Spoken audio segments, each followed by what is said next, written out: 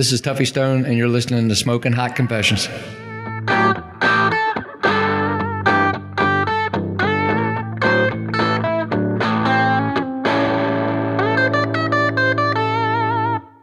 Ladies and gentlemen, my name is Ben Arnott, and I'd like to welcome you to this very special bonus episode of the Smoking Hot Confessions podcast, Australia's first barbecue podcast. Why is this an exciting episode? Well, the soundbite at the top of the episode may have just given it away. I was very fortunate to be able to travel from the Gold Coast to Melbourne and have 2 glorious days at Meatstock, Melbourne. It was my first time going to a Meatstock festival, and I gotta tell you, I've never seen anything like it. This thing was a juggernaut of barbecue.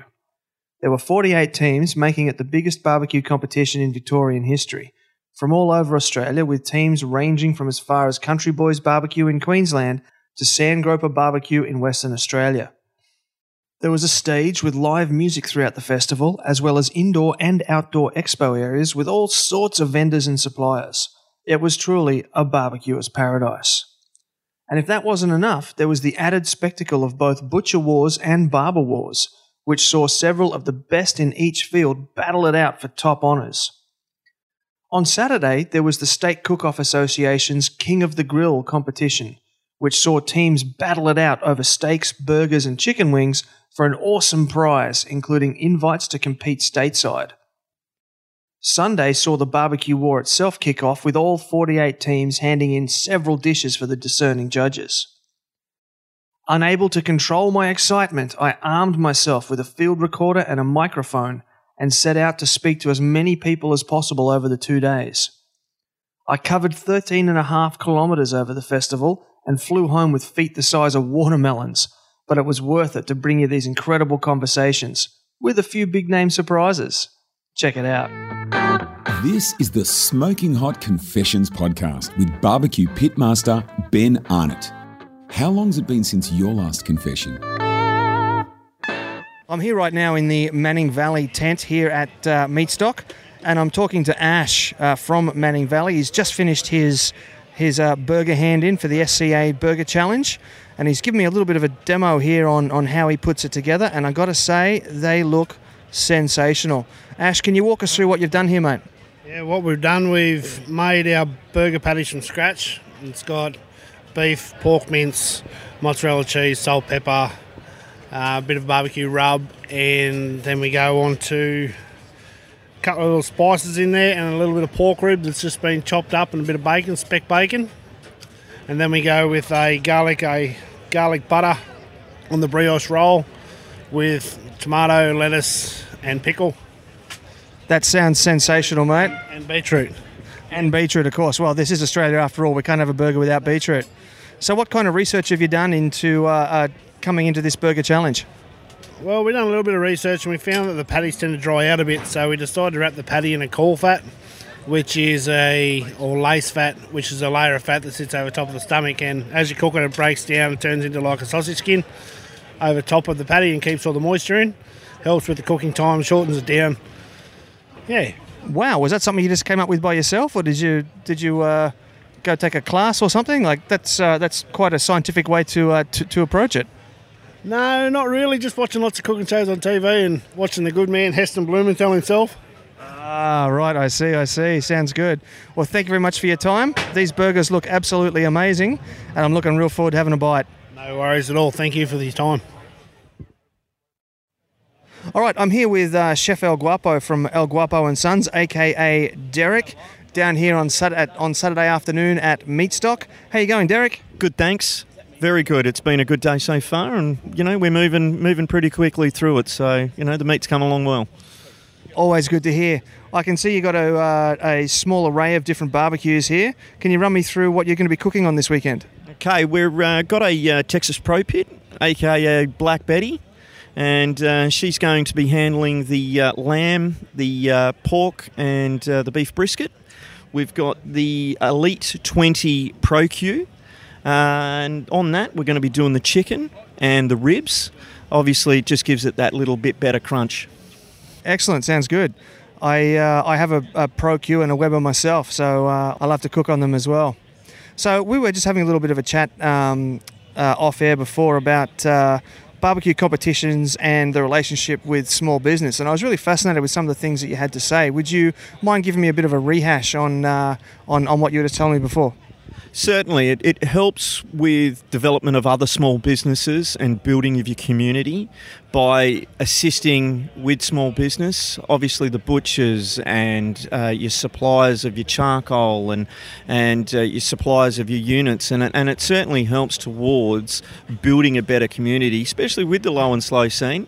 It is relatively new in the country, but it's developing at an exponential rate. So why not keep small business involved rather than just looking after the mainstream? You tend not to get as good a product, and it helps get a better result when you're competing, and obviously when you're eating at restaurants as well. So why not support those that help those that help you? So it's very important. Absolutely right. You often find that, I often find that I get a lot better service from small businesses as well. Do you have a particular specific experience that you'd like to share with us about a good experience you had with small business? Yeah, certainly. Look, we fell out of luck with our butcher. He closed down, and Kelly's Meats came on board and offered us some good lamb and some good brisket. They had their hands on, the good stuff from Tasmania through Cape Grim. And Luke, he really assisted, and that came about. We met him at being at a barbecue festival, and he said, look, I can help that. And, we tend to supply. He was able to deliver from the other side of Melbourne, and it certainly made it a lot easier for me to be able to source good quality meats for this competition. So, it's that attitude that helps the day. Well, I can smell it cooking in there already, mate, and I think you're definitely got some good product there, if my nose is any indication, and I'll be back around in a few hours to have a bit of a taste. I'll catch you later on. Fantastic. Thanks for coming by. I'm here now with Dan from the Country Boys Barbecue. How are you going today, Dan? Yeah, good, thanks, Ben. So you're the grand champion from the first Meatstock Auckland. What was that experience like? It was awesome, mate. It was really good. It was our first grand champion win ourselves. We took over Lucas from Roll and Smoke Barbecue. We're both sponsored by the Jesse from Seven Sins Barbecue in America. So, it was good to go over there and be able to take out a grand champion. And what was your secret, mate? What was your the best dish, let's say? Our lamb over there was just spot on. It was just, we just knew when it came out that it was going to be something special. So let me get this right. You went to you're a bunch of Aussie boys. You went to New Zealand and you beat the Kiwis at lamb. Mate, that's exactly it. I mean, we tried some incredible stuff over there, but we just knew that lamb was going to be spot on when it came out. That's priceless, mate. That's priceless. So what kind of pressure does that put on you coming now to Meatstock here in Melbourne? Well, you're putting pressure on yourself, because you want to succeed, but also too, people are looking to you to see whether you can do it twice like another team's already done. So let's just see how we go. Sounds great. So quickly walk me through your setup here in your site. What are we cooking on today? So we got the homemade UDS. I made a minion smoker, and that we're going to do our briskets on that and do a hot and fast cook with that. Also too, we've got our GMG Jim Bowie smoker that we picked up as a grand prize for Meatstock in New Zealand. It got shipped over for us, so we're going to do a few categories on that one too. Fantastic. Did you mention this one over here?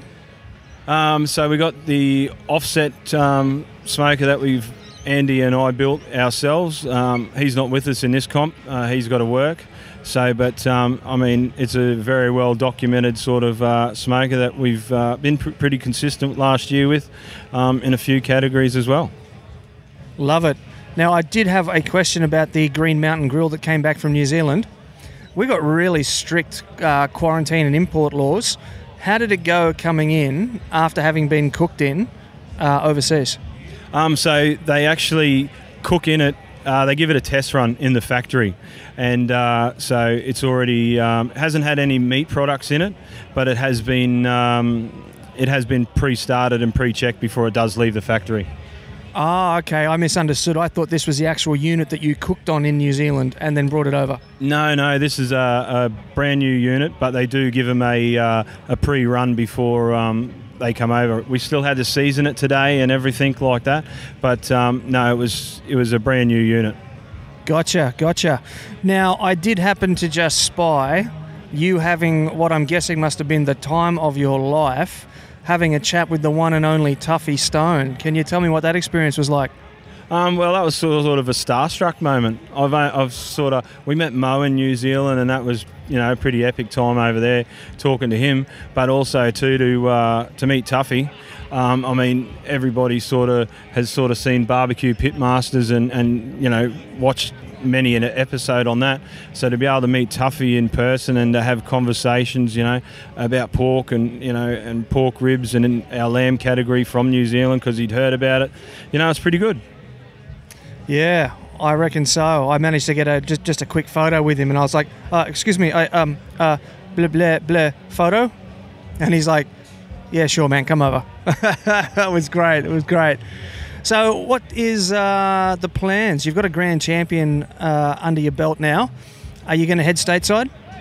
If the opportunity arises, absolutely. It's you look at the double barrel boys that have competed over there, Bully Barbecue, a couple other teams have been over there as well. And the things that they say about it is just great reviews. So I think it's sort of every Aussie team's ambition is to be able to go over there and to be able to compete in a couple of them. Definitely, I would give my eye tooth to be able to head over there myself. It'd be just a trip of a lifetime. So what is going to be your silver bullet here at Meatstock? What's going to be your category, do you think? I'm hoping ribs. Like last year we were pretty good with ribs. We won, we got a few call-ups in ribs, so I'm hoping that's going to come off today. Pork, we do pretty good pork, so I'm happy that with our pork, that way that we've been doing it at practice, so I'm hoping that one's going to be the one too. I'm looking forward to it, mate. I'll be keeping an eye out for you on the podium. Thank you very much for your time, and I'll catch you later on. Thanks, Ben. Cheers, mate. Alrighty, it's getting into the evening now on this beautiful Saturday afternoon, and I've made my way to the Manning Valley tent site. I've happened to run into my old mate Bretto from the Flamin' Mongrels, and he happens to be dressed up in the Manning Valley gear. So, mate, I just want to come say hello. You've introduced me to Ash, the head honcho here at Manning Valley. Can you tell me how this come about? Mate, a couple of the mongrels, Alan and I, have decided to go green this weekend for Meatstock. We were lucky enough that the guys from Manning Valley Natural Smokers were coming down as a twosome, and were inquiring about whether we could assist. And so Alan and I obliged instantly, of course. We'd be happy to come to Meatstock. We're not going to get the opportunity as the Flaming Mongrels. So when Grant, Coleman and Ash from the Manning Valley said come down, we jumped at the chance straight away. Fantastic, mate. So Ash, how'd you come to know the Mongrels? Well, it all started at our first competition last year, which was Port Macquarie. And we were lucky enough to be camped virtually straight across from the Mongrels, and we thought, oh, look at these fellas, they look like they're having a good time. So we've become really good friends from there. They welcomed us into their site like we'd known each other for years. It was, very, very welcome. And that's one good thing about the Australian barbecue competition circuit, which everybody welcomes you with open arms. And that's the least we can do for everybody else, welcome them into our site. You're absolutely right, mate. That's one of the things I love about the Australian barbecue scene. Now, you are right about the Mongrels knowing how to have a good time. So, mate, I've got to ask, how much are they actually helping you? They are actually great help because Grant and I usually do everything ourselves, and we've got a team of 4 now. So we've got 4 lots of hands are better than 2. And we can get a lot more done in our time, which is awesome for us. A bit more sleep. Mate, we have been... it's nice to be FIFO, fly out for a barbecue competition, but we're definitely under the wings of the boys from Manning Valley. It's nice to be able to be told what to do instead of having to think too much. These guys are all over it. They know exactly what they're doing. Mate, if we've got to wash up a pan, or whether we need to cut chicken wings, or whether we need to start trimming brisket, then we're going to be here to help them. There's no doubt about that. Love it. So, Ash, mate, what's going to be your king dish this weekend? I'd say brisket. We've been blessed with the fine product from Wingham Beef. We've got a 300-day grain-fed brisket. And our friends from Cape Grim have kindly donated us a Marble Score 9 Robben Islands Wagyu brisket to also cook. That sounds fantastic. Are you going to go with the Texan salt and pepper, or you got something a little bit fancy up your sleeves? Don't give too much away. I can't say too much, but it won't be anything too flash. We'll just let the meat speak for itself. Love it. Now, I'm interested to see this giant smoker you got here behind you. I take it you must do catering or something off the back of this? Yeah, we do a few catering gigs throughout the year. It helps with our competitions side of things. It gives us the opportunity to compete in a lot more comps and gives us a bit of spending money and a bit of play money. So it's well worth doing the catering gigs. We cater for all functions, weddings, parties, and etc. Beautiful, mate. So give me a bit of a walk around the bit of the smoker here. Introduce me and tell me what's going on. Oh no, we've got the green machine, aka the Green Lantern. It's a wonderful Radar Hill 30-inch trailer, and it's made of 6mm mild steel and a 10mm firebox. All mild steel. We run ironbark, and fruit woods we use is plum, apricot, cherry, and a little bit of hickory every now and then. But no, we'd like to do a bit of a shout out here too to Rob Duggan. He's come on board this year for a sponsor, and we're glad to take all our wood from him, and he's welcome into our side once again to come and have a feed and a beer and a chat and a laugh. Is he here this weekend? I'd love to catch up with him. No, he's not. He couldn't make it to this one, but he sent his friends from Amplify Wood down, so they're supplying some of his wood as well. Beautiful. So for anybody else that's looking to get like a catering trailer or something, what are some of the essential add-ons that you've had to have on your trailer to be allowed, I guess, in terms of red tape to be able to do catering? Yeah, well, one of the big things to have is a kitchen sink. We've got the sink on the back with the portable gas hot water system we bought off eBay, and council has come through us a few times and walked out the other side and said thank you very much, you comply wonderfully, and that keeps them happy. I love it. Well, thanks for sharing, mate. I appreciate your time. Yep. I'm sure the brisket's going to be killer, and thank you, Brett, and I hope you're having a good time too. Absolutely, mate. We appreciate you coming to visit. We always love chatting to Ben. And we'd also like to have a big shout out to Oak Ridge Rubs for being a proud sponsor of Manning Valley Natural, and Sun Pork for coming on board and supplying us with this beautiful pork that we get to cook. All right, mate. I'll catch you later on. Okay, we're on Saturday evening now of Meatstock Day 1, and I've made my way to the I Love Barbecue tent where I'm having a bit of a chat with Mark from Smartfire. How are you finding Meatstock today, Mark? Loving it, absolutely loving being here. Very surprised and delighted with the weather, and everyone's been having a good time. You know, really enjoying getting out there, spending time with the teams who are competing, and seeing some of the products that are on display. Fantastic. What's been the highlight for you so far? I actually added my Smartfire to one of the country boys' UDS. He's got this little Minion UDS, which is a yellow, from the Minion from the movie, and it's quite a colourful unit. So I was actually really proud of being able to attach a Smartfire to that and actually get a result. So it's quite funny to look at it.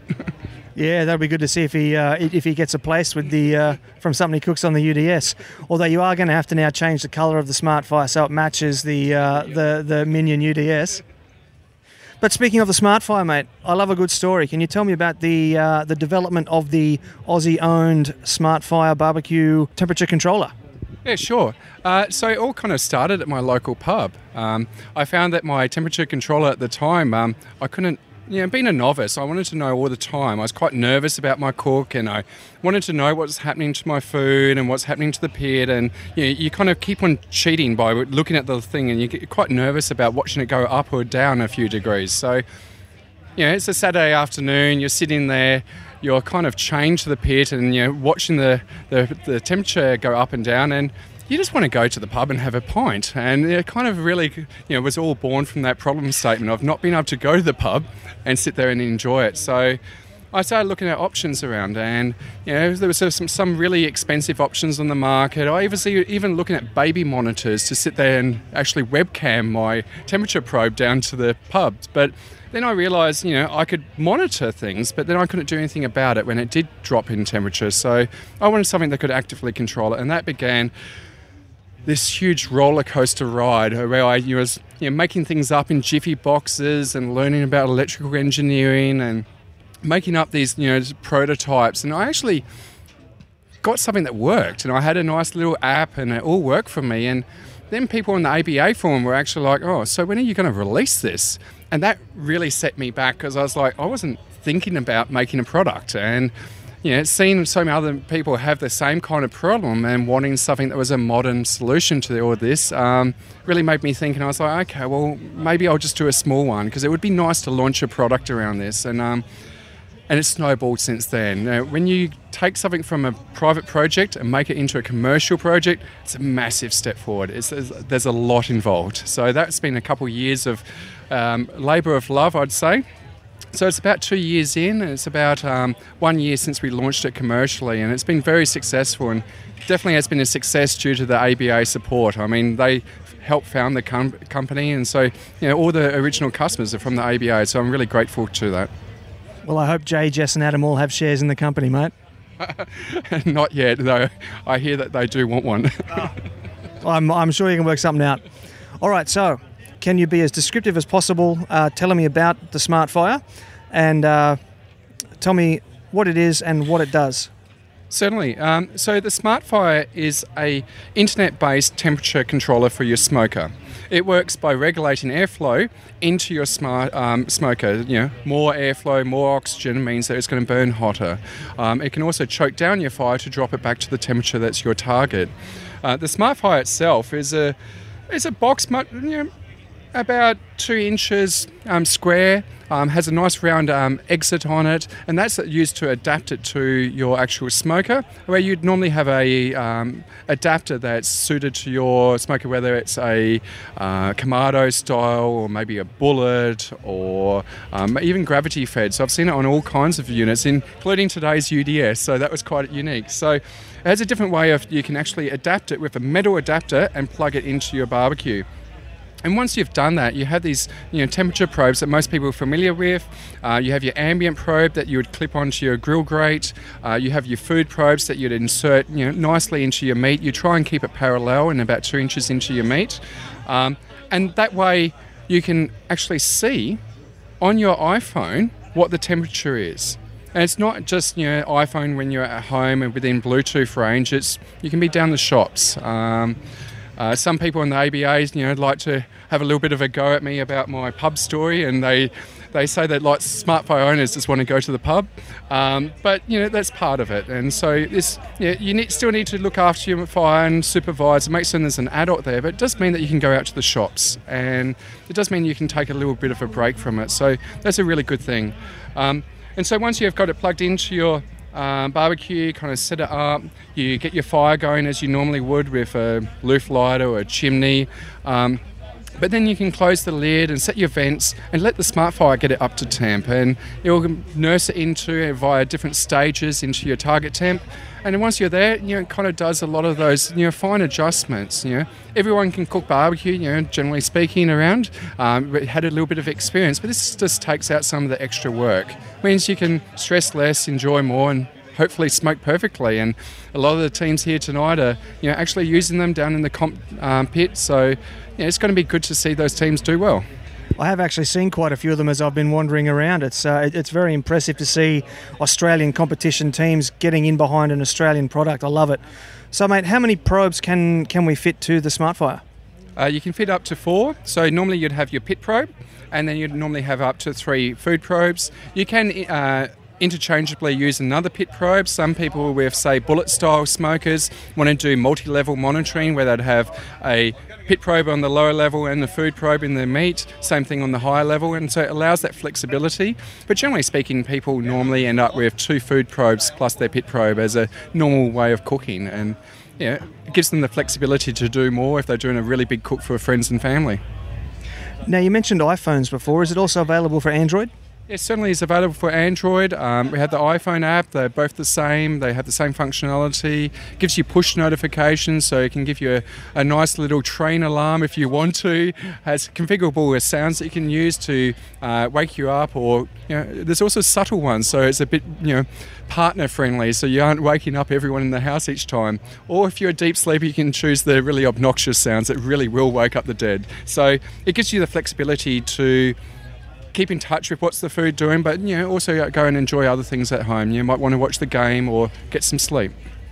Love it. I'm a big fan of sleeping while the food smokes myself, so sounds fantastic. So where can people track you down, mate? They can track me down on smartfirebarbecue.com.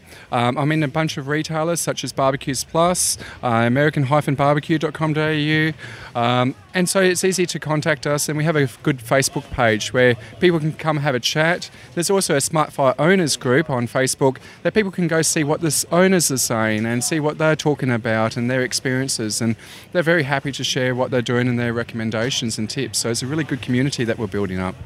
That's fantastic. Well, thank you for your time this evening.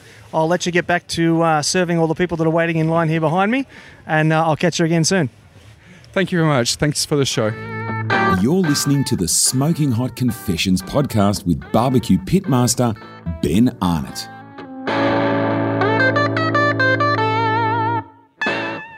It's Sunday now, day 2 of the amazing Meatstock Festival, and I've managed to track down Steve from Southern Cross Smokers, and I'm standing in front of, if you haven't seen it, it's the flagship Southern Cross Smokers barbecue. It's got to be, 6 metres long. It looks like Victorian era steampunk. It's the biggest, baddest thing I've ever seen. Steve, how are you going today, and how are you enjoying Meatstock? We're absolutely loving Meatstock. Our unit here is 80 years old. It was built in 1937. It's an original steam pressure vessel. What you see through here is hand riveted. What we've managed to do is preserve the artisan sort of Boilermaker feel of the smoker. It's 16 mil steel through the body. We've got 30 mil steel through the dome at the end. We found it in a paddock and Benalla.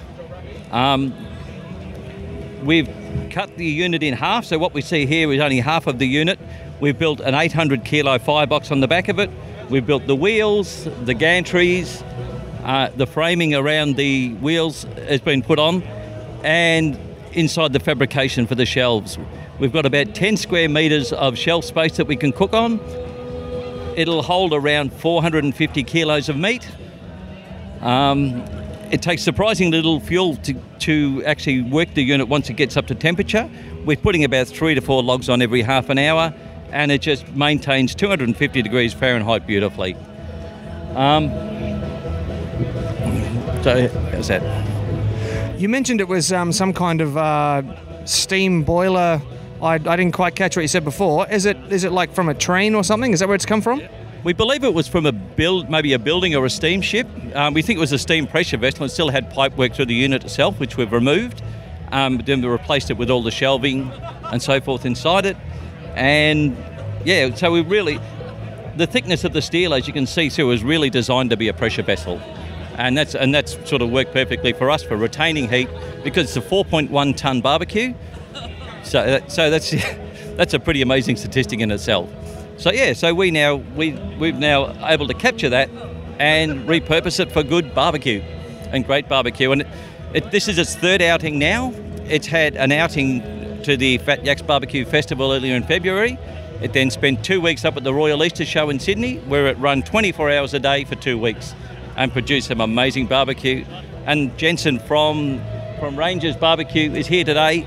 He's been putting some fantastic product out in this unit. And yeah, and we're loving it. We're having a good day. I've seen some of the things he's pulling out. It's just amazing. Now, you mentioned that was 4.1 tonnes before. My forward drive has a towing capacity of 3.5 tonnes. How do you get this thing around?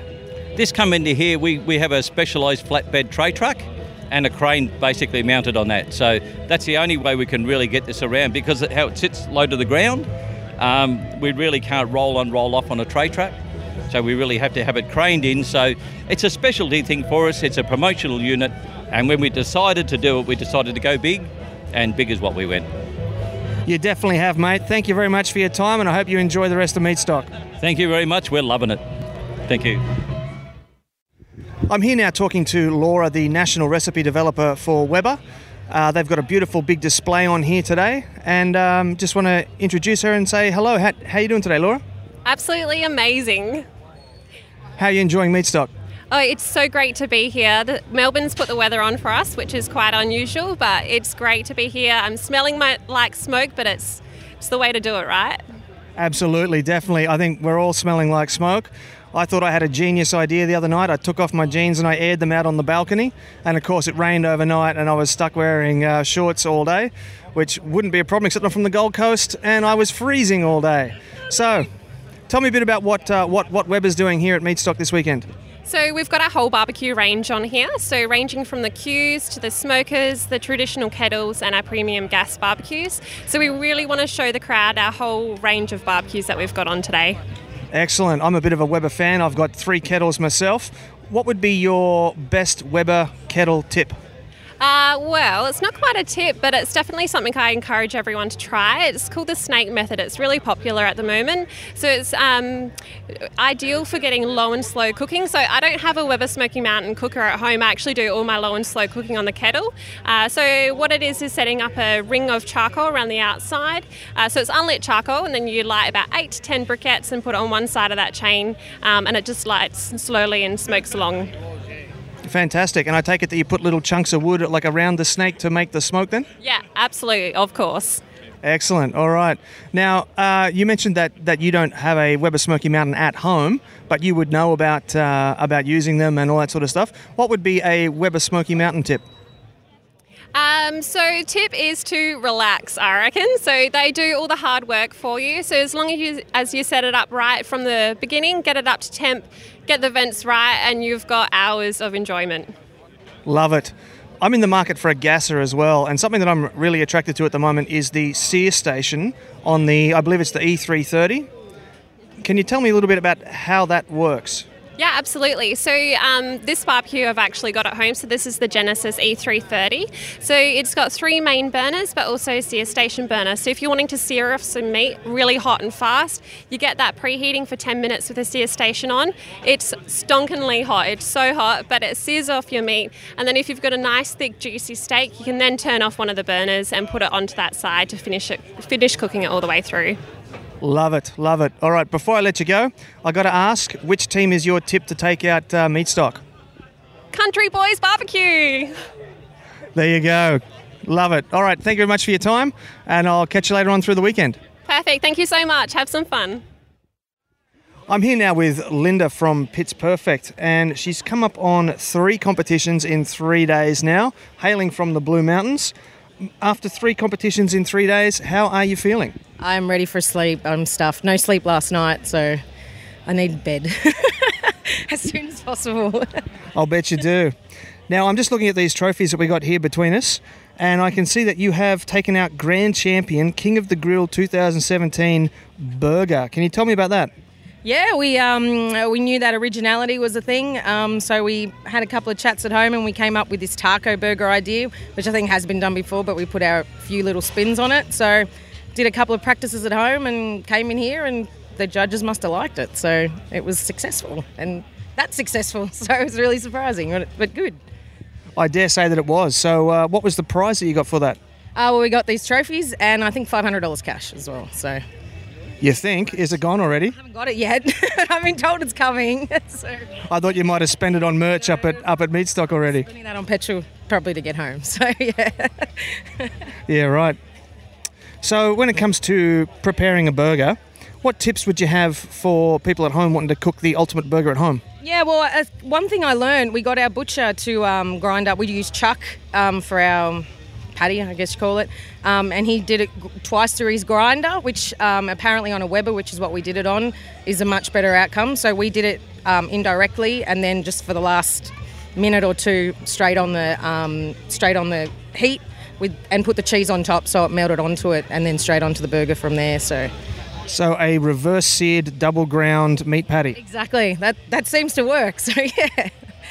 Love it. Now, today you're competing in the Meatstock. This is competition 3 on the day 3 of your southern journey, your southern odyssey. What is your, your silver bullet dish? What do you think is going to come through for you today? We had a few dramas today. I was happy with the brisket. I have to say all our dishes presented well, but I think I missed on a bit of the taste and probably a bit of the texture too. But I'm hoping the brisket is going to be a little bit above average. But we'll just see what it's always. I can think I do great and the judges don't agree. So we'll just see what happens, I guess, when the time comes. So, yeah. Do you find that at competitions, dishes that you feel are the best thing you've ever cooked get caned by the judges, and things that you think are terrible do well? Yeah, it's happened a few times. When our first comp, when we won ribs, I had no idea that we'd even done anything good. And since then, I'm like, these ribs are so much better than the first comp, and we never go any good. So I'm confused. But yeah, it seems to always be the way. So I don't understand, but we'll keep trying. Fantastic. So are you staying here tonight and then heading out tomorrow, or are you packing up and driving back to the Blue Mountains tonight? No way. We're packing up. We're staying somewhere nearby to Caravan Park, and then we're driving to Yass tomorrow, staying there, and then just a few hours the next day, I think Tuesday. So try and break it up because it's been a busy few days. So great idea. Yeah. Now, last question before I let you go. Who do you think is your biggest competition here at Meatstock? Oh my goodness, there's so many. Honestly, you got Sand Groper, you got the Smoking Joint. Look, these guys here, Texas, what are they called? Texas Grill or whatever they are, with their massive rig. So, and that's just in this little section. So there's so many, I couldn't say. Everybody, pretty much. Anyone's game, you reckon? I think so, definitely. All right, well, thank you very much for your time. Best of luck with the judging. I believe it's finished now, and so they'll be counting up the scores leading up to presentations. Yep. And I'll talk to you again soon. Thank you very much. Ta.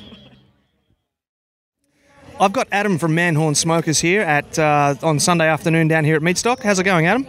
Good, thank you. How's your weekend been? Very hectic, but fun. I'll bet it has. So you've been competing with Rub One Out on the massive trailer here. Has that had a respray? Has that always been black? Yep, that's always been black. That's the one we built for ourselves. So, yeah, that's our own personal pit.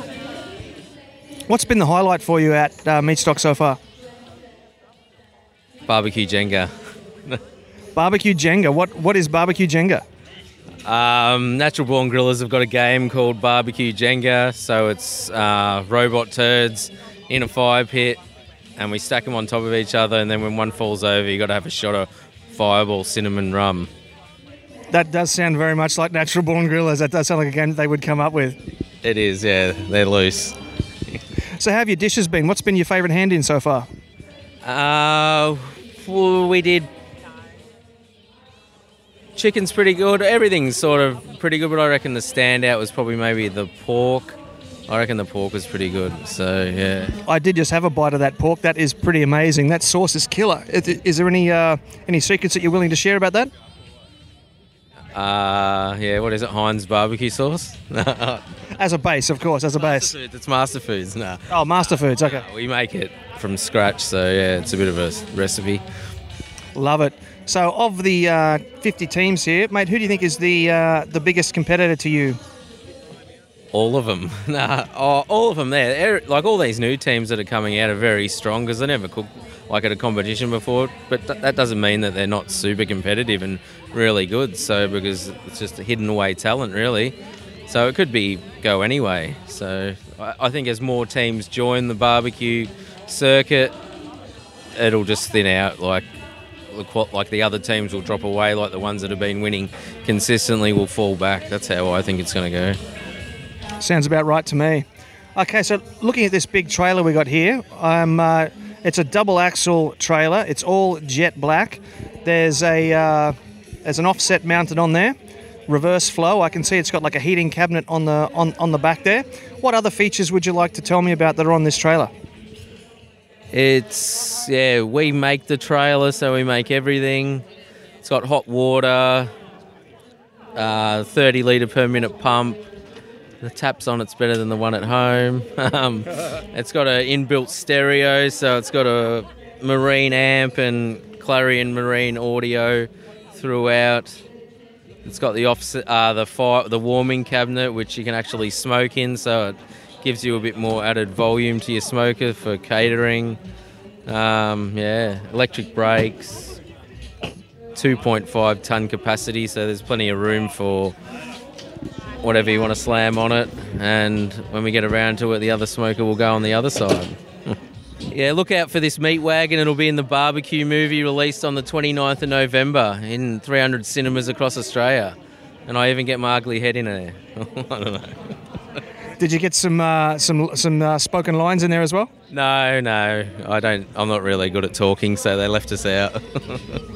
Love it. So I've noticed that there's quite a few teams cooking on man horns down here. That's got to make you feel pretty good. Yeah, there's a few out there. It's good. We're getting pretty popular. We've got a name now, so it's really good. It's pretty hard to break into a market that's sort of, you got your favourites in there, so it is. But yeah, we're going all right.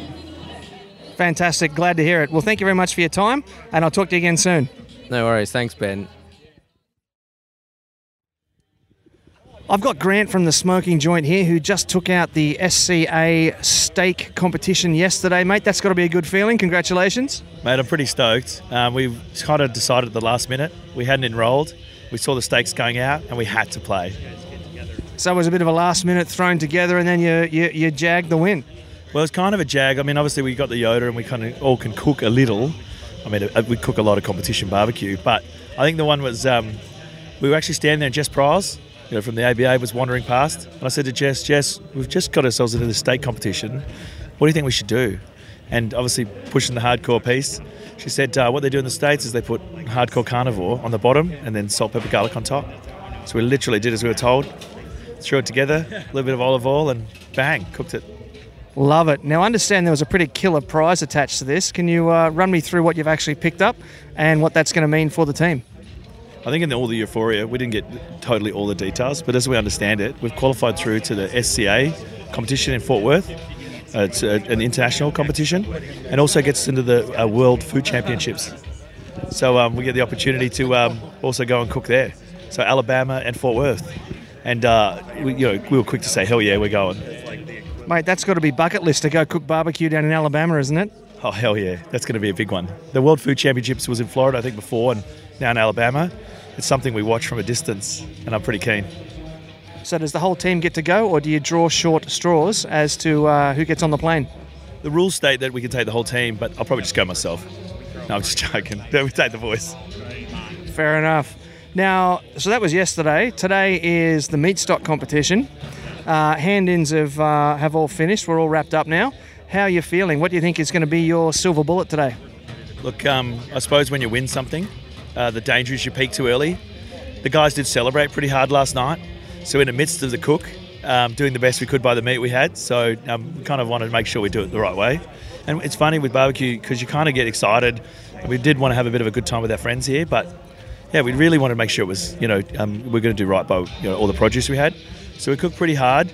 My favourite category and the most wins we've ever had, we've got a lot of first place in lamb.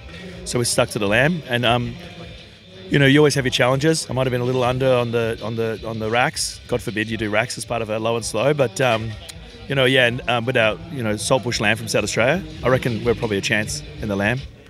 I've heard good things about saltbush lamb, mate. What do you like particularly about it? Look, I think the great thing is we don't have to put a lot of salt into it to flavour it. So it actually does come through in the meat. And we tend to stick to very traditional flavours, and it tends to lend itself to kind of that straightforward, rosemary or thyme or mint. So that's kind of it. Love it. Thanks for the tip. So of all the teams that are here today, we've got 50 teams. Who do you think is your toughest competitor? Oh, I think there's plenty of tough competitors here, and there are teams that we've watched for a while. And I mean, I've got Texas Barbecue next to us, and if you're not intimidated by that pit, you're probably not interested in barbecue. I mean, the thing is bigger than my house, to be honest. I mean, the badasses, are here, so those guys are, renowned. But there's plenty of them. Natural Born Grillers, obviously since we first started competing, they've been around. And Suck Knuckle Smokers is the king, right? So Craig's there doing his thing with Michelle and Simo. So they're all pretty scary competitors. Mounting Valley can cook. So I reckon if we can finish the top 10, that would be a good one for us. And I think we look at the leaderboard. One of the things I'd really like to do is probably add to our scores and try and stay in that top 10. Well, I'll be crossing my fingers for you, mate, and I hope to see you up on the stage at presentation time. Well, as we always say, pew, pew, pew. Thanks very much. Rock and roll. Alrighty, folks, a barbecue competition is not a barbecue competition without an Ong sighting. I've managed to track the man down. I've got him pinned down. He's not going anywhere. And we're here to have a bit of a chat. How you going today, David? And how are you enjoying Meatstock? Yeah, the notorious Snoop D-O-N-G. It's been wicked. I've had an absolute ball here, man. It's great turnout, great weather. And it's got the barbecue vibe that a festival has, you know. It's been awesome. So what's been the highlight for you so far? For me, it's always catching up with the teams. You know, you've seen all these guys and putting faces to names on Facebook. You know, as much talking as I do online, you see a lot of people and you read their responses and you reply to their responses, and then you get to meet them in the flesh and maybe have a beer or two with them as well. It's great. And what I really love about it, it brings people from all walks of life and different backgrounds together. And you may not know them from a bar or so, but that person will give you their own shirt off their back. It's awesome. That's what I love about competitions as well. It's just, doesn't matter if you're in a competing team, the guy next to you, you know, you forget something, he'll give it to you. Well, actually, funny you say that. One of the guys was running around trying to get some chicken wings for the SCA comp yesterday, and last moment he decided he was going to enter, and next minute he's running around and he come back empty-handed, and then I was talking to Al, and my mate Al, and he goes, Grant Coleman and Ash from Manning Valley has got some wings. Did you want to go grab some off him? And he went and grabbed it. You know? I mean, didn't place or anything, but it's the spirit of barbecue, and that's what I love. Like, I've been involved with a lot of competitive stuff, and I think with the blind judging, there's not that, excuse the language, the bitchiness that you might get with other competitions. Everyone just seems to get along, and everyone seems to gel, and everyone's willing to help each other out to make sure they turn out the best barbecue they can. Now, you mentioned judging before. I did come in here and get some photos, and I saw that you were among the judges. Yes. How was that, and what was the highlight for you? Oh, I had some really stellar turn-ins. There was a couple that were disappointing, but I reckon from comp to comp, no matter how many teams at each comp, you get the same sort of ratio of stellar to the great, the good, and then moving down the range. But there were some really stellar ones today, and I find with every competition it's improving, and you can tell when there's a team's gone to a lot of trouble in handing in that box. One of the things it's changed my total view on judging. I used to be a bit of a Nazi when it came to stuff. Now, when you read the way they demonstrate and tell you how to score those things, I was always thinking 10 was a perfect box, and I always had that in my head and was reserving 10s. Now, it says to judge if the box is outstanding and to give it a 10 if it's outstanding. So I actually had a fair few 10s today. Rather than looking for the perfect box, these things were near to perfect, you know, we were also instructed before that if you're thinking between a 9 and a 10, go for the 10. You know, think as if you were the cook. You know, and I don't compete, but I have that in my head now when I judge, and I think, look, if I turn that in, what would I want if I was dicing between 9 and 10? And there was a lot of deserving 10s today. So what would be one tip that you could share with competitors from your perspective as a serial judge on how to prepare that perfect-looking box? Oh, well, I'm talking about Nazi. I'm a parsley Nazi. So get that parsley nice and neat. Take some time. Like in the competition I was at the States, the girls were spending 45 minutes to an hour on that box. Don't let a judge be able to pick you up on parsley. It doesn't say that you're not supposed to judge it in this, but it's something to get that parsley neat. And also, I mean, it's nice to have symmetry. I used to always look for the perfect box and look for that perfect symmetry with seeing stuff now. I'm not so picky with that now. But the most important thing I think for people is to get, and I got this from Tuffy, and great course by the way, is that get your tenderness right. And he said, don't leave your best stuff on the table. So make sure you're testing every one of those, because you might say, okay, they're the two best ones, and narrow those down, and then you might have two in the smoke, and then when you get back there, after you've handed your box in, you've left the best ones on the table. And one big thing you mentioned as well is you need to taste that when you get back, because what you have to understand, I mean, the ABA is great in that they'll turn out the boxes and push out the boxes pretty much as soon as they get them. So we had some chicken wings that we had to put down because they were that hot. Just when you get back and after you hand in your box, taste it then. Because quite a lot of the time, the brisket might be perfect for you when you've turned that in and when you've tasted it before you've turned that in. By the time it gets to the judges, you might have been the last one to have had yours tested and judged, and it may have tightened up a bit. So be mindful of that. Those are great tips, David. Thank you very much, and have a safe trip with your lovely family back to WA. Thanks, mate. I hope I didn't talk too much. No, not at all. Thanks very much. Cheers, brother. Ladies and gentlemen, I've managed to track down Adam from the ABA here at Meatstock, Melbourne. It is a fantastic event, and I'm really hoping he's going to say he's had a great time and everything's gone wonderful. Adam, how's it been? I've had a great time, and it has been wonderful, thank you. Love it.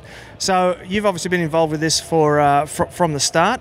What's been the highlight for you this weekend? This weekend we saw 48 teams compete in Melbourne Meatstock, so that's a record here for any competition in Victoria. So the ABA, but also Meatstock, are really pushing the boundaries when it comes to competition barbecue. So just seeing that turnout, it's amazing. But just give a shout to the teams who did actually turn up. The weather was a little bit tricky to start with, but it's fined up a bit. But just having those guys turn out in numbers, it's a huge raps for competition barbecue, particularly in Victoria. Yeah, it's definitely growing very rapidly down here in Victoria. I've been speaking with a couple of people who've driven up to 17 hours to be here. There's some really big names. Do you want to give us a quick rundown on some of the bigger name teams out here? Yeah, first off, let's just give a shout out to Boyd from Sangroper Barbecue in Perth. I mean, that guy travels to Nullarbor a few times a year to come over to the East Coast to compete. So, he's a trooper. Everyone loves him on the circuit. Also, Dan from Country Boys Barbecue. I think he was telling me yesterday that he travelled 20 hours to get here. Obviously, with a big rig on the back as well, it can slow down the travel. So these guys are putting in huge miles and a huge commitment just to turn up. So, big raps on those guys. From the perspective of the ABA, what's it like administering the competition here versus some of the, say, smaller regional competitions? Each competition is slightly different. We have a different format, different layout. We've got to be on the ball with making sure that we have head judges that are trained for any circumstance. For example, I'm talking a little bit softly today because we didn't have a microphone for the head judges course, but we jump in, we do what's necessary to make it work. But we are, we're a great team. We're a big team now with the ABA, so we have something like 8 or 10 head judges that can run an event for us now, which is fantastic. But I still get out there as many events as I can per year, and this year it'll be about 18 events that I'll attend. But I'm doing more training these days, just making sure that the processes run seamlessly, but our team members do have the great training that we've built up, and as far as experience over the last couple of years. Have you been supervising the judges' tables today? I have been, yeah. We've had a great team of about 6 of us running the process today. But I also rotated the head judges through the judging itself. So we all sat in and around and we all spoke about, experiences with that. And we just talked through. So whatever we do, when we do train, we make sure that our head judges and our support staff do have experience in every single element of the competition. And today was no different. We had a great turnout of supporters, and the barbecue that we did taste was extraordinarily good. Fantastic. Now, were there any particular standout hand-ins today? So I went around to quite a few of the tables during the process after they'd finished judging, obviously, and just asked, how they fared, whether they got some great barbecue or ordinary barbecue, and it was a mixed bag for some tables. It's a luck of the draw. Some tables got all excellent boxes, so yeah, it just depends on where a box may fall, but by and large, I think there was quite a bit of decent barbecue out there this weekend. Love to hear that. All right, we've got about an hour and a half till presentation, so I'll let you get back to doing your techno wizardry on all those hand-in forms. And thank you very much for your time, and I'll talk to you again soon. Awesome. Thanks for having me. You're listening to the Smoking Hot Confessions podcast with barbecue pitmaster Ben Arnott. Ladies and gentlemen, I have to say, I am so excited. It's taken me 2 days of solid stalking. I mean following to manage to track down Mr. Tuffy Stone himself. I've managed to get a couple of minutes of his very precious time. And I just want to say, first of all, thank you, Tuffy. And how have you been enjoying Meatstock? it's been unbelievable. It's like I was fortunate enough last year to come over to Australia to the first Meatstock in Sydney, and I was just blown away by how the energy and how thrilling that event was, and everything from the barbecue competition to the butcher wars to the barber wars and the music and what was interesting, and I said this before, barbecues made this world so much smaller for me, and so traveling to the other side of the world and coming down here and seeing how communal it is to cook with fire and charcoal and woods, and to see that it's just as exciting. People are just as excited about it here in Australia as we are back in the U.S. And but going to Melbourne, I got here on Monday and went downtown, and I like photography, so I kind of walked around the city and took one of my cameras and was shooting and ate some good food. I had lunch at a Chinese dumpling restaurant that was really delicious, and then since then, I've had some really amazing meals. The food scene here in Melbourne's pretty spectacular, definitely world class. And Thursday and Friday, I was able to teach 2 classes. I had 2 sold out classes, and I'm always blown away when I look out in the, and see people that are, that come and are interested to hear what I think about barbecue. And so that always kind of blows me away. But right now, here on Sunday at Meatstock in Melbourne, and anybody that's listening right now, I'm sorry, I only wish you could smell it here, because the aroma's in there, and it's been like this since yesterday morning, this barbecue and these cool pits, and I think there's 50-some teams that are competing in the competition, and so able to walk around. And I've met so many friends in Australia and walk around and see the pits and the setups, and I said this earlier too, and I'm kind of getting a little quiet, but one of the teams that I met, I was walking to go do the demonstration where you and I were at together, the talk on barbecue, and I was on my way over there, and this one team who I'd met earlier, they saw me and they said, "Tuffy, come over here. I want you to try something." And I went over there, and they had their barbecue on the table, and in particular they had their burn-ins, and I love to cook barbecue, but I didn't really want to taste it. But anyways, I was going to be polite, so I did this perfectly cut burn-in, and so I picked one up and I put it in my mouth. And they just had nailed the texture. It was melt in your mouth from a texture, doneness standpoint. And then the flavor. And I was like, man, this is good. And I told them this. And actually, I think I made mention of this when I came over to do the talk. When that burnt in, and no offense to anybody, but that burnt in was as delicious as anything that I ever have judged while being on the show Barbecue Pitmasters. And honestly speaking, I think that I like that burn-in better than the ones that I make. That's the truth. And it was like, but I think it's so remarkable. And I think, Australia has always enjoyed outdoors and cooking with fire and grilling and all that stuff. And I always leave. This is only my second time being over here, but I always go home from Australia feeling inspired that I got to probably change my life a little bit, because you guys really live life, and I sometimes just find myself working. But so I always come over here, and I just love being with everybody that I've met here and meeting new people. But competition barbecue is really relatively new here. I mean, I think it's like the 4th year, and I think Jay was telling me that there's 30-some contests this year, and this festival has just been such a concentrated, smoke fest, meat fest, and it's been so cool. But the level of what's happening over here is right there as good as anything that I've ever experienced anywhere, and I've experienced a lot. And yet you do it with this fresh attitude that's just so nice to be around. And I was just talking to somebody a little bit ago, and what's kind of cool, actually, they had taken my class on Thursday, and they're interested in possibly becoming, making barbecue a way of a living for them. And I think because this is new for you guys, outdoor cooking's not new, but this type of stuff is new, and I think it's got such longevity over here, and I think that's really cool. So I think I've been doing competition barbecue back home for 12 years. It's only 4 years old here.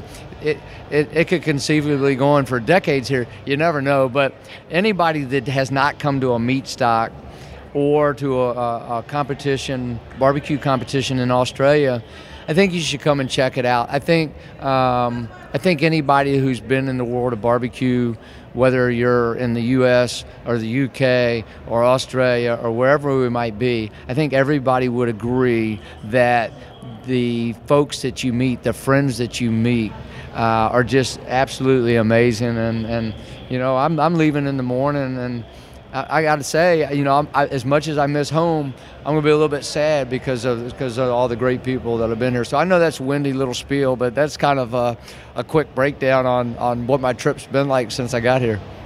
That sounds fantastic. So have you been seeing many of the hand-ins that have been coming across the tables here? When I came in this morning, I saw some chicken entries come in, and they look really nice. And I was walking through the teams, and they wanted to show me their chicken entries, and so I saw some beautiful chicken entries, and I've seen a little bit of the brisket. I didn't see any of the presentations for ribs or pork or brisket, but I'm going to guess there were some buttes. Did you get to see any? I did get to come through yesterday. I got to see some of the burgers that were handed in yesterday, and for Meatstock, I came through today. I was there around brisket time, I believe, and I got to tell you, there was some fine-looking brisket going in. Well, it's like, yesterday they were doing, I think they did the steak competition, and they did wings, and they did burgers, and I got to try one of the burger entries, and I got to try one of the chicken entries, and this chicken wing entry, and this chicken wing entry was so good. It was the same team that gave me the burn in today, but this chicken wing was so good. And I'm at awards yesterday evening, and they got called for second place a wing. So the judges and I agreed on that wing. So I can only imagine what first place wing tasted like. Can you drop the name of that team for me? I don't know if I can. They're not from Melbourne. They're I'll have to remember their team name. I just they work for a meat company. They're set up right over in this area, and I don't remember their team name, but they're just outstanding folks. And was it the Big Green Tent? Well, who was second place in chicken wings yesterday? You remember? Turns out, Tuffy was actually talking about my friends back at Manning Valley Natural Smokers. I don't remember their name, but anyways, they're outstanding cooks, and but everybody. I always say barbecue's like the friendliest food. It's the most gregarious food. You think about it. Barbecue's usually a food that we cook, for big groups of people. So whether it was family reunions or picnics or whatever. I always say, and what's cool about barbecue is it's not pretentious. Everybody's invited. It doesn't discriminate. As a French trained chef, I realize how challenging it is to make right. So it's not an easy food, even though it's so approachable. It's just I don't know. It's like what I like about. And it's true back home too, but what I have really enjoyed both in Sydney and Melbourne is walking around, you're cooking delicious food, and you're having fun, and you're being good neighbors to the team beside you. And so while there's competition, there's a lot of friendliness going on, and I think that's cool. I think that makes this whole experience just that much better. Don't you agree? Absolutely. If I could just ask one more question before I let you go. You were talking about chicken before. One of the things that I talk about on the podcast with the competitors that I'm interviewing is on the topic of chicken. There's a bit of a move away from chicken thighs, which has always been really popular, into chicken breast. I'm wondering, what does the amazing Tuffy Stone cook in competitions? Is it breasts or thighs? Well, and I just shared this on Thursday and Friday at the classes that I just finished teaching. So I cook thighs a lot on the circuit, but when you cook the Jack Daniel's World Barbecue Invitational, you're required to cook both dark meat and white meat. And so I always cook, and you have to turn in 7 portions, and you have to turn in both dark and white. And technically, it's okay to turn in like 6 thighs and 1 chicken wing. And from what I've been told, some folks do that. I've never done that. I've always embraced, I'm going to give 6 dark meat and 6 white meat. And so I'm going into hushed tone now because I'm giving you one of my honest, truthful things that I do. And last year at the Jack, we were so blessed. We took first place in chicken with a 180 score, which blew me away. But I cooked 6 thighs, and I had 6 portions of chicken breast in there. I think teams get afraid of chicken breast because it's not as forgiving as dark meat, and so. But whether you're cooking at home, whether you're cooking on competition, the big thing with breast meat is you want to cook it till it's done because you don't want the judges to feel like it might be undercooked, but you want to cook it less temperature than the dark meat because you don't want it to dry out and you want to keep it moist. So the last 4 years at the Jack, I've turned in both breast meat and thigh meat. Fantastic. Well, you're a very busy man, and I appreciate the time that you've given me today. And I hope you have a good time at the rest of the presentation. At the rest of Meatstock, and I'll see you at presentation. All right, I look forward to it, and thank you so much for taking the time to talk to me. And I look forward to getting to listen to your podcast. I hear y'all are lots of interesting stories, lots of interesting people, lots of good information. Thank you very much. Thank you. I'm back outside here now with Ash from Manning Valley Natural Smokers. I've just had a bit of a chat with Tuffy Stone, and I have it on record that the brisket that you guys have just turned in today is better than anything else he's ever tasted, and he actually went as far as saying it was as good or better than anything he's ever done. How does that make you feel? Yeah, it doesn't get much better to come from the man himself, 4-time world champion, to give me a compliment like that. But it's a team effort. We all put the hard work in last night, and we got the job done, and we presented our best box of brisket that we could. It was a very, very nice brisket from Wing and Beef. It was a 300-day grain-fed Angus brisket. It just melted in your mouth, and it was a very special piece of meat. Can you share one tip with us about one of the many things that you did with that brisket? Well, we just separated the point from the flat, spent a little bit of time on the burn ends, monitored our fire, and the amount of smoke that we put through that brisket, as we learned from Tuffy himself at his school, that he taught us a few tricks on Friday. We learn from the best, so we give it our best, and hopefully we get the best result. Maybe we can get a championship out of it. I hope so, mate. It's not long now till presentations, and I got my fingers crossed for you that I'm going to see you up on the stage there. Yeah, me too, mate. Thanks for doing the interview with Manning Valley Natural Smokers, and a big shout out for the Smoking Hot Confessions to come and give us another interview. Cheers, mate. Fingers crossed. I'll catch you later on. I've managed to track down Jess Pryles from Hardcore Carnivore, and she's agreed to give me a couple of minutes of her very important time, so I really appreciate that very much. How are you doing today, Jess, and how are you enjoying Meatstock? I am so happy to be here. I'm originally from Melbourne, so it's awesome to get to come back to my hometown and do something like this. What's been the highlight for you so far? Honestly, it's a highlight having been involved in this industry since its infancy, and I live in Texas now, and getting to fly home and just seeing the scale of it, the professionalism of the teams, not only in the way they look with the uniforms and the gear, but that they're here to cook, and they cook really, really well. The standard has come such a long way. That's great. Have you got any tips for who's going to be a red hot entry at the presentation shortly? Oh, I really don't know. I didn't judge this time around. I know there have been a few names that keep getting calls up, but there's also a few wild cards that we see in the individual categories. But that's the beauty of this. It's really anyone's for the taking, It definitely is. Now, I saw you today up on the stage for the Butcher Wars, and you have just been running around spot to spot all weekend here. Can you give us a rundown on all the different things you've been doing? Absolutely. I'm surprised I still have a voice after Butcher Wars. That's talking for pretty much 3 hours straight, narrating 4 different rounds of Butcher Wars where we have butchers on stage breaking down a half saddle of pork and a side of a lamb. I've also been doing some demos of reverse sear, which hopefully will send some people home better able to cook steaks now. I did a couple of meet and greets at the Hardcore Carnivore booth, and of course, these presentations that I love doing. It's probably my favourite part, getting to call the teams and getting to sort of know the name that I'm about to say while everyone's waiting to hear it. It's a great thing.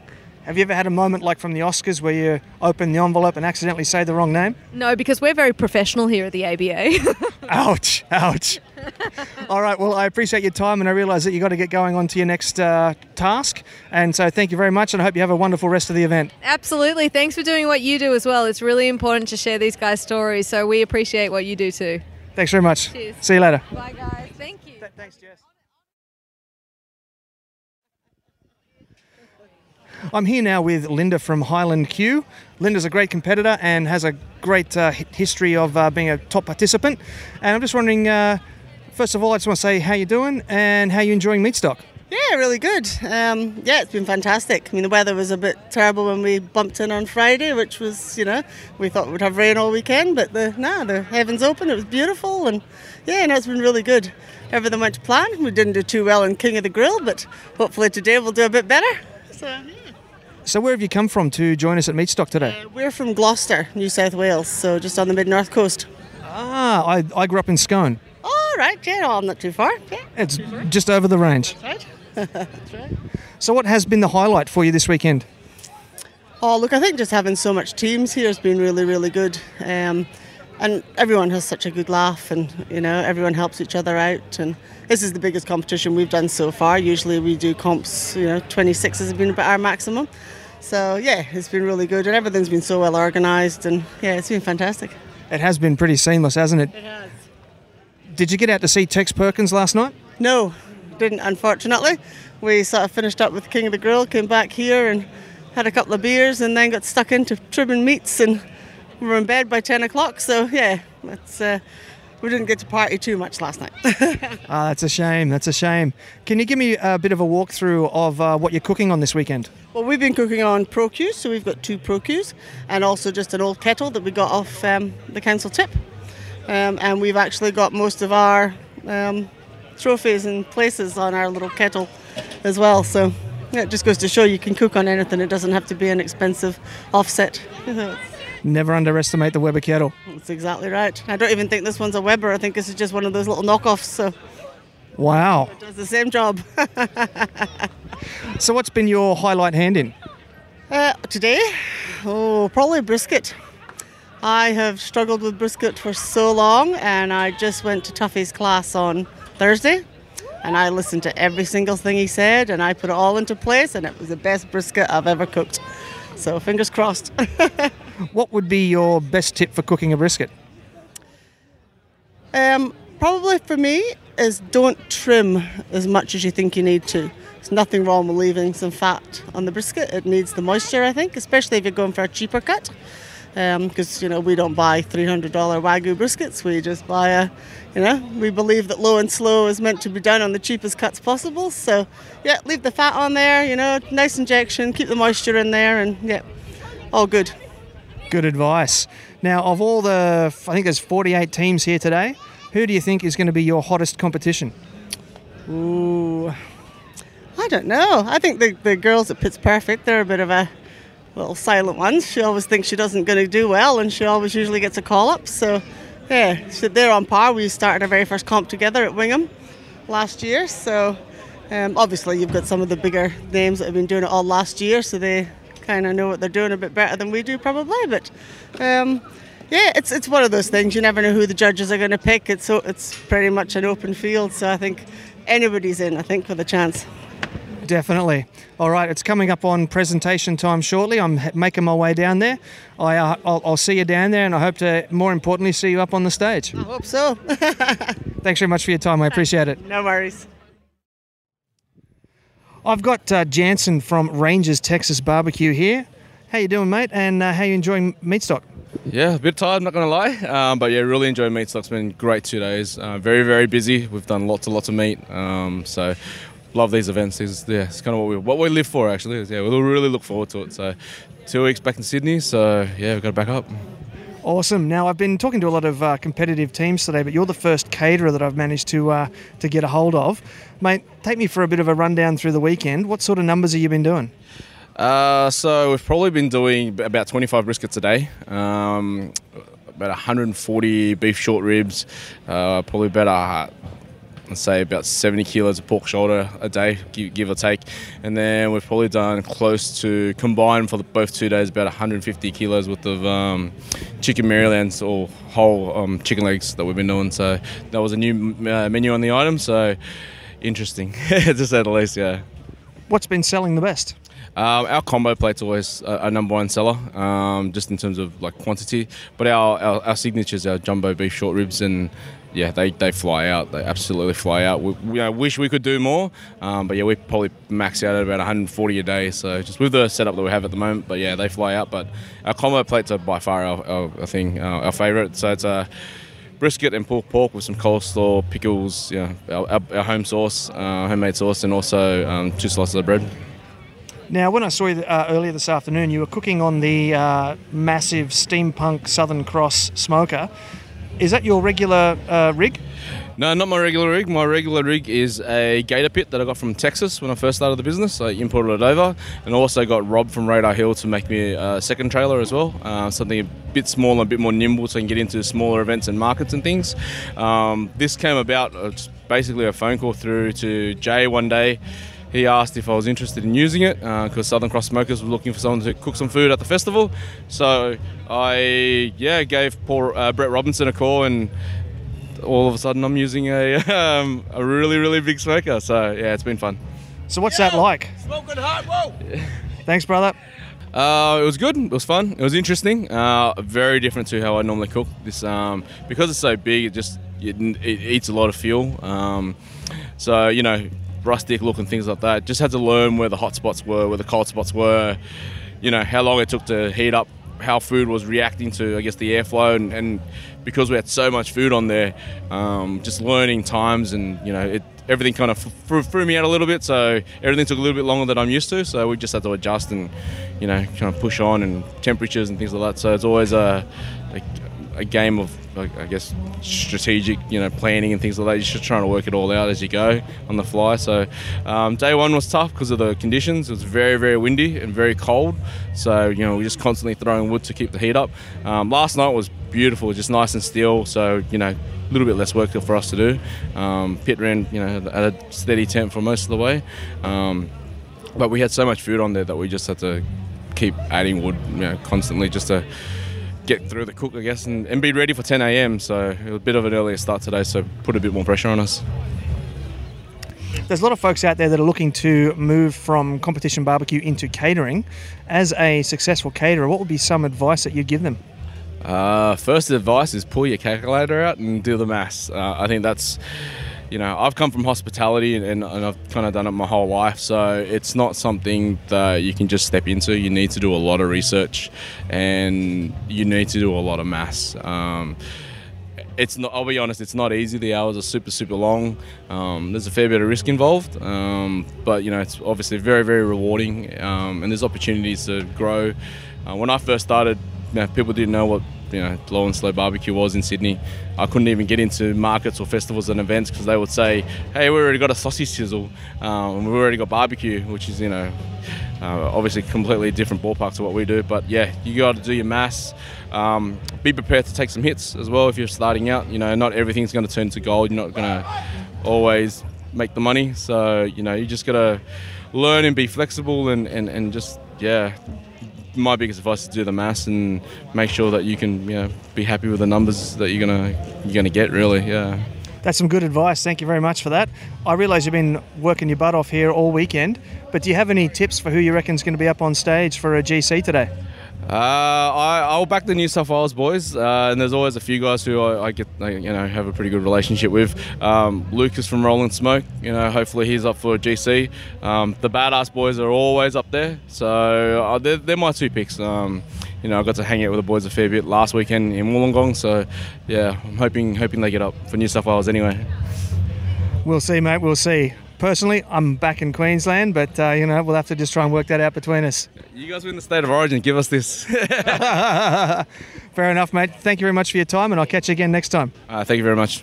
Thanks. Thank you.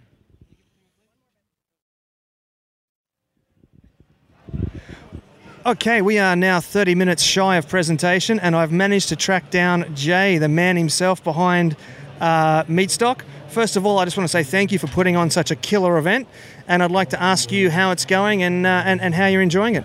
It's been good, yeah. Melbourne was a tough nut to crack, and people were very sceptical, but I think it's gone off pretty well. Well, from my point of view, mate, this is a killer. I've never seen anything like this before. I've been here all weekend, had an absolute ball.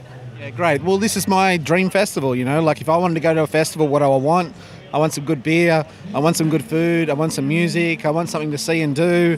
I want to watch some, some stage shows, and I want to learn some stuff. So this is, what I would like to do if I go to a festival. Sounds like a good approach, mate. Now, there's been tons of stuff going on this weekend, not just the barbecue competition. Can you give us a run through of all the different things that you put on for people?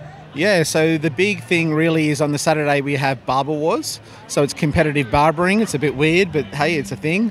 And, barbecue wasn't even a thing, barbecue competitions wasn't even a thing in Australia 3 or 4 years ago. So competitive barbering. And then on the Sunday we have Butcher Wars, which is my favourite event. It's literally butchers going head to head, 30 minutes, and it's really exciting and fun to watch. And then we've got... Thanks. And then we've got Barbecue Wars, which is 50 teams. It's Melbourne's biggest barbecue competition. So that's a big part of what we do. So there's 3 major events. And then on top of that, we do things like demonstrations, music. We have a lot of stuff going on. And what's been the reception of the Melbourne people to the Meatstock event? Have they been flooding through the gates? Yeah, I think anyone who was here and on the ground and walked around at peak times will know that Meatstock was pretty busy, yeah? Meatstock Sydney's even busier again. Auckland was even busier again.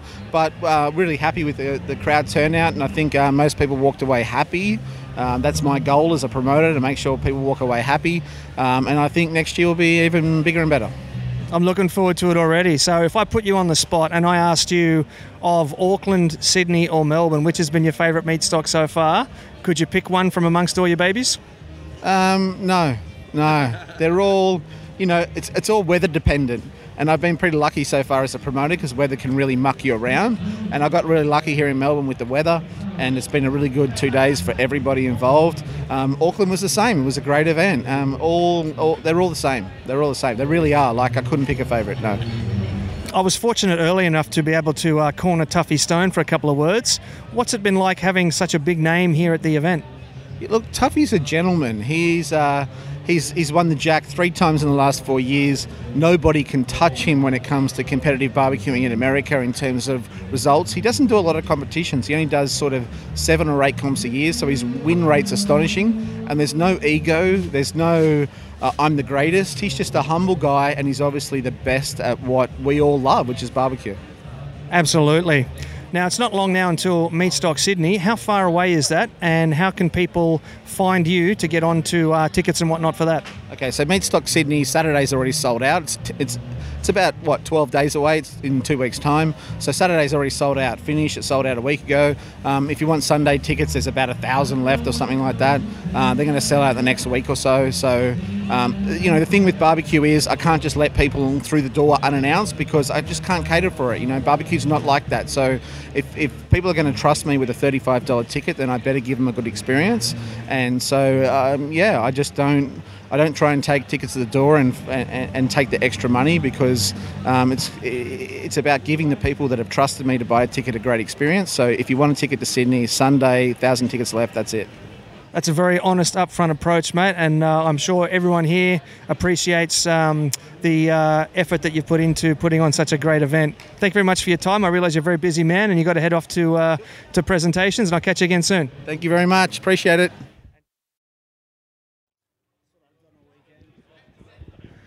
I'm so excited. I've managed to track down Gus from Gus Face Griller. He's come all the way from WA to be here at Meatstock today. And g'day, Gus. How you doing? And have you been enjoying Meatstock? Yeah, really good, mate. Good to finally meet you. We've chatted online for a very long time, so good to finally put a face to the name.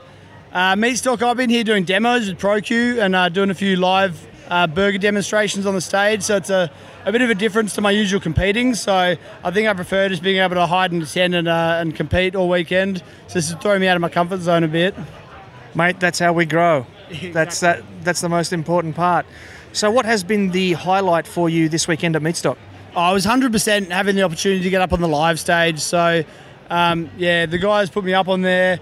I was amongst barbecue royalties. I was on after Jess Pryles before, and I was like, who scheduled that? That's a tough act to follow. So, yeah, but it was fun. I love burgers. I love talking about them, so it was good to get up there and talk to people about it. Now, I understand that some pretty exciting things are happening for you over in WA at the moment. Can you give us a bit of a rundown on what's happening with your website and your team? And there's been some awards and things, I understand. Give us a bit of a rundown on what you've been doing. Yeah, so I guess comp-wise, we've sort of come to a little bit of a close for a bit, and we've come off a brilliant run. So we've had 3 comps probably in the last 2 to 3 months. We had Smoking in the Port with my team, the Griller Bees, where we managed to get Reserve Grand Champion. We had Pork and Cider, an ABA comp, where we actually managed to take out Grand Champion, first in ribs and first in chicken. And most recently, we had Perth's biggest competition to date, which was the Yaks Barbecue Festival on the KCBS. I actually had to go solo on that one because the rest of my team was away. Recruited a couple of helpers and somehow managed to jangle the Reserve Grand Champion, which blew me away. So that was good. In terms of like the website, we're still trying to build a bunch of tutorials, and it's led to hopefully running a few Weber classes in the next couple of weeks. So we've had a good response so far, and hopefully finally get it off the ground because people have been bugging me for about 2 years to do them. So yeah, hopefully get amongst it. Everything's on the up and up, mate. That's fantastic to hear it. Now, they're about to give us the big rush inside for the presentation. Have you got any hot tips for who's going to take out some prizes today? Oh, I'd love to see the WA boys, Sandgrover or Griller Warfare get up there. That'd be a good thing to see. Naturally, I'm hoping that some of the Queenslanders are going to get in there too. So I certainly understand where you're coming from. So what's next for Gus Face Griller? I'm going to get probably back focusing on classes, definitely. Trying to get them up and running, find a venue, format a strategy, and get a bit of a class outline happening. Looking forward to it, mate. Thank you very much for your time. I'm seeing them waving us in now, so we've got to head inside and let's see who takes up some trophies. Thank you again for your time. Thanks, mate. See ya. You're listening to the Smoking Hot Confessions podcast with barbecue pitmaster Ben Arnott.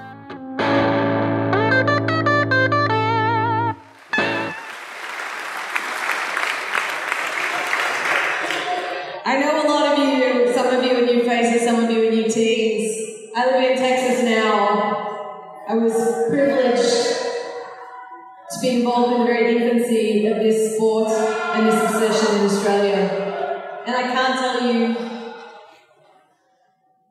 how emotional it makes me to come back and see this and see what has achieved and grown and happened since I've been away, and it's unbelievably impressive. So thank you to all of you. Absolutely. You're all stellar. Unbelievable.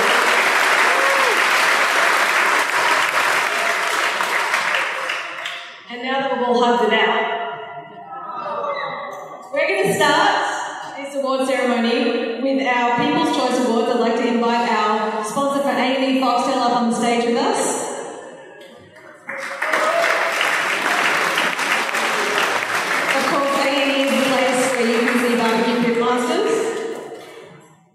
And the People's Choice Award for Meatstock 2017 Melbourne. Come on up, get picky with it.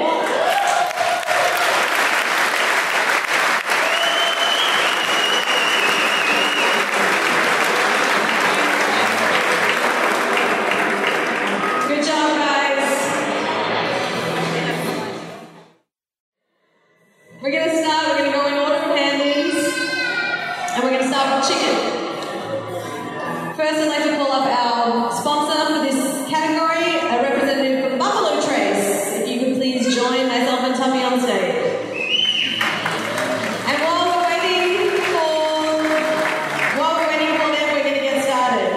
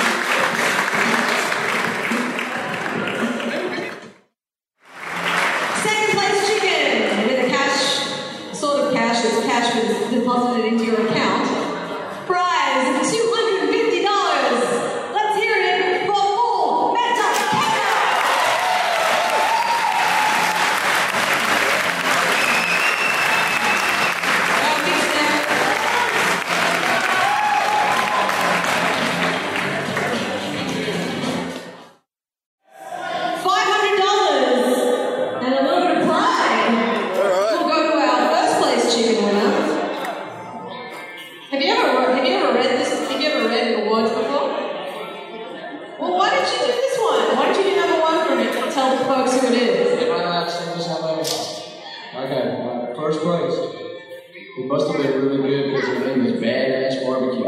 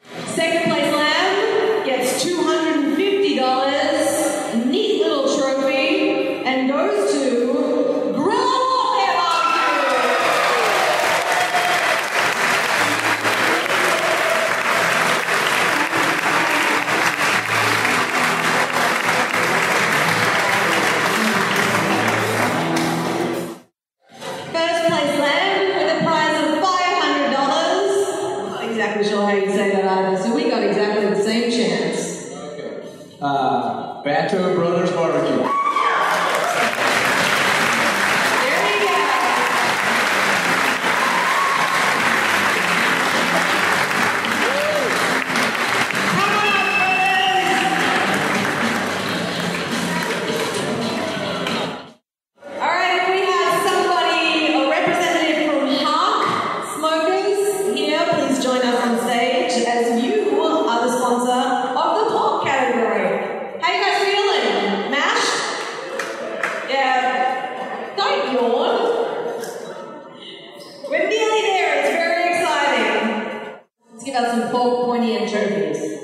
With $100 and third place, give it up for Badass Barbecue!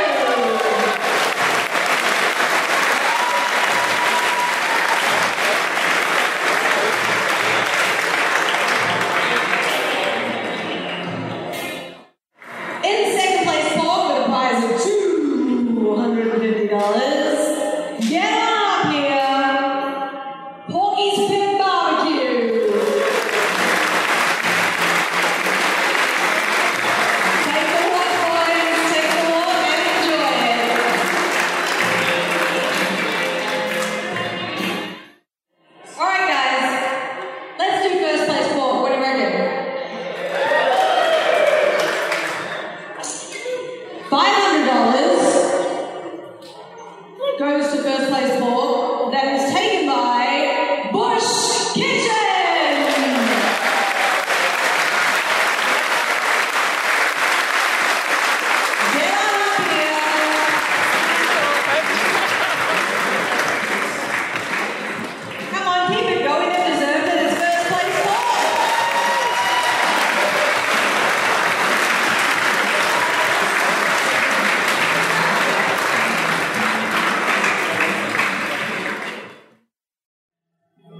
we then go into overall. This category is sponsored by Cape Grim Beef. Michael, you want to come up here with us? All right, so Michael, on behalf of Cape Grim and Tuffy, you're going to be pleased to present the trophies for third place beef with $100. Take a walk up here, Hector's Smokehouse.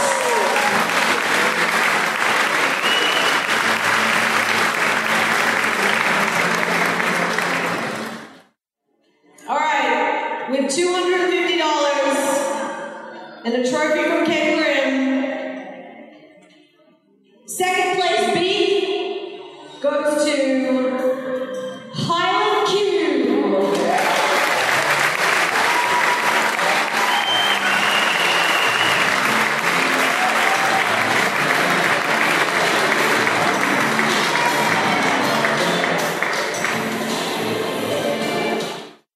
Okay, this is our final award for the individual protein categories before we move to the main event, but getting number one beef is a pretty big event. From our sponsor Cape Grim, with a prize of $500. Give it up for Dirty Old Basters.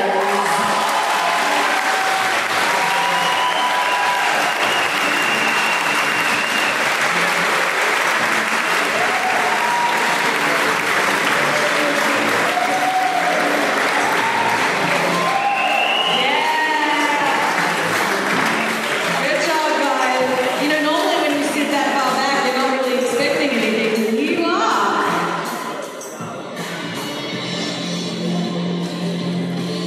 Are you live streaming this? Yes, live from the stage.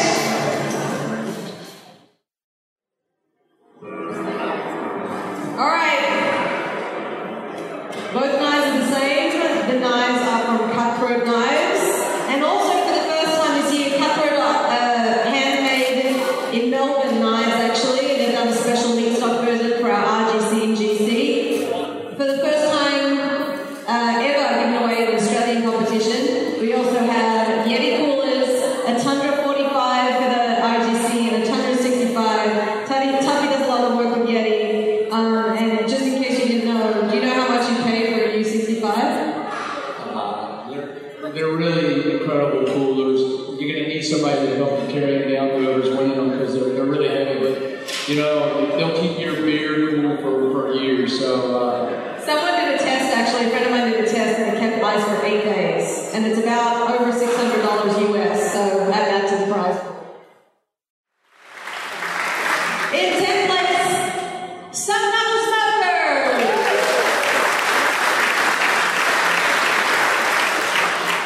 Alright, business end. 9th place, Full Metal Candle.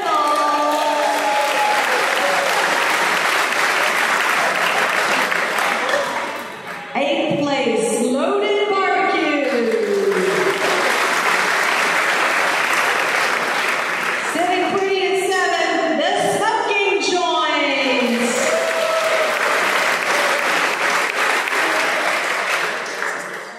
6th place belongs to Natural Born Grilling.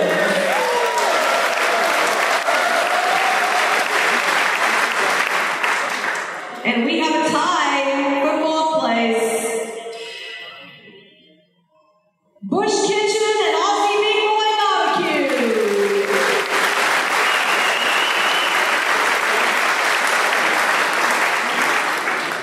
And if we can have our sponsor from A&E Boxtel join us here.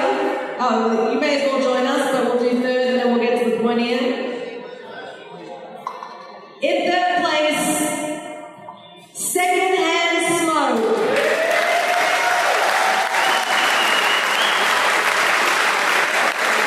All right, guys. For the 2017 Meatstock Barbecue Wars, going home with a prize of $1,000, a custom-made Cutthroat knife, and a Yeti Tundra 45. And reserve grand champ, Hector's Smokehouse.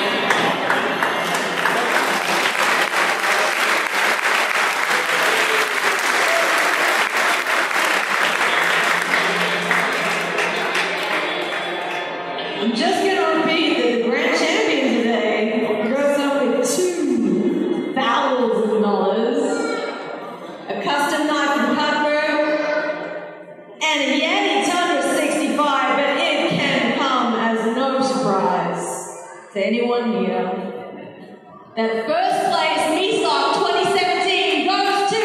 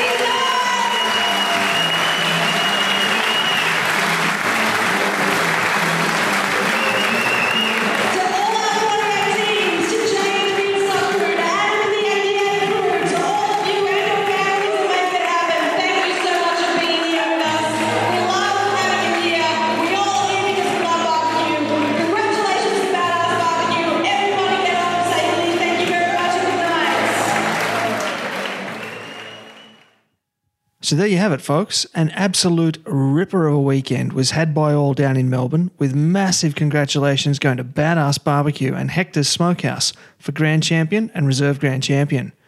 Jay and the crew put on an awesome event, and I'm super excited for the next one. If you're into competition barbecue, you might be interested in my free ebook, 27 Lessons Learned from Competition Barbecue. I've drawn from my experience as both competitor and judge to offer you exclusive inside knowledge to help you make the most of your competition experience. Head to smokinghotconfessions.com/comp-ready to get your copy now. There's also a link in the description. Make sure you keep in touch too. Head on over to Facebook and check out my Smoking Hot Confessions page, and if you'd like to further the conversation, join us in the Smoking Hot Confessions community, a group I've set up dedicated to teaching, learning, and sharing all about barbecue. I'm also on Instagram as Smoking Hot Confessions, Twitter as Barbecue Confessions, and there's also a YouTube channel. Now, I love questions, so please post your questions on any of the social media channels listed earlier, or email me directly. If you'd like your event covered, or if you have a product you'd like reviewed, or just some ideas you'd like to mull over, shoot me an email at ben@smokinghotconfessions.com. Let's have a conversation. Please remember to subscribe, rate, and review the podcast, as these things really help me out a lot on the charts. Take care of each other and keep on queuing. Thanks for listening to the Smoking Hot Confessions podcast. Head on over to smokinghotconfessions.com for recipes, tips, and Ben's own confessions.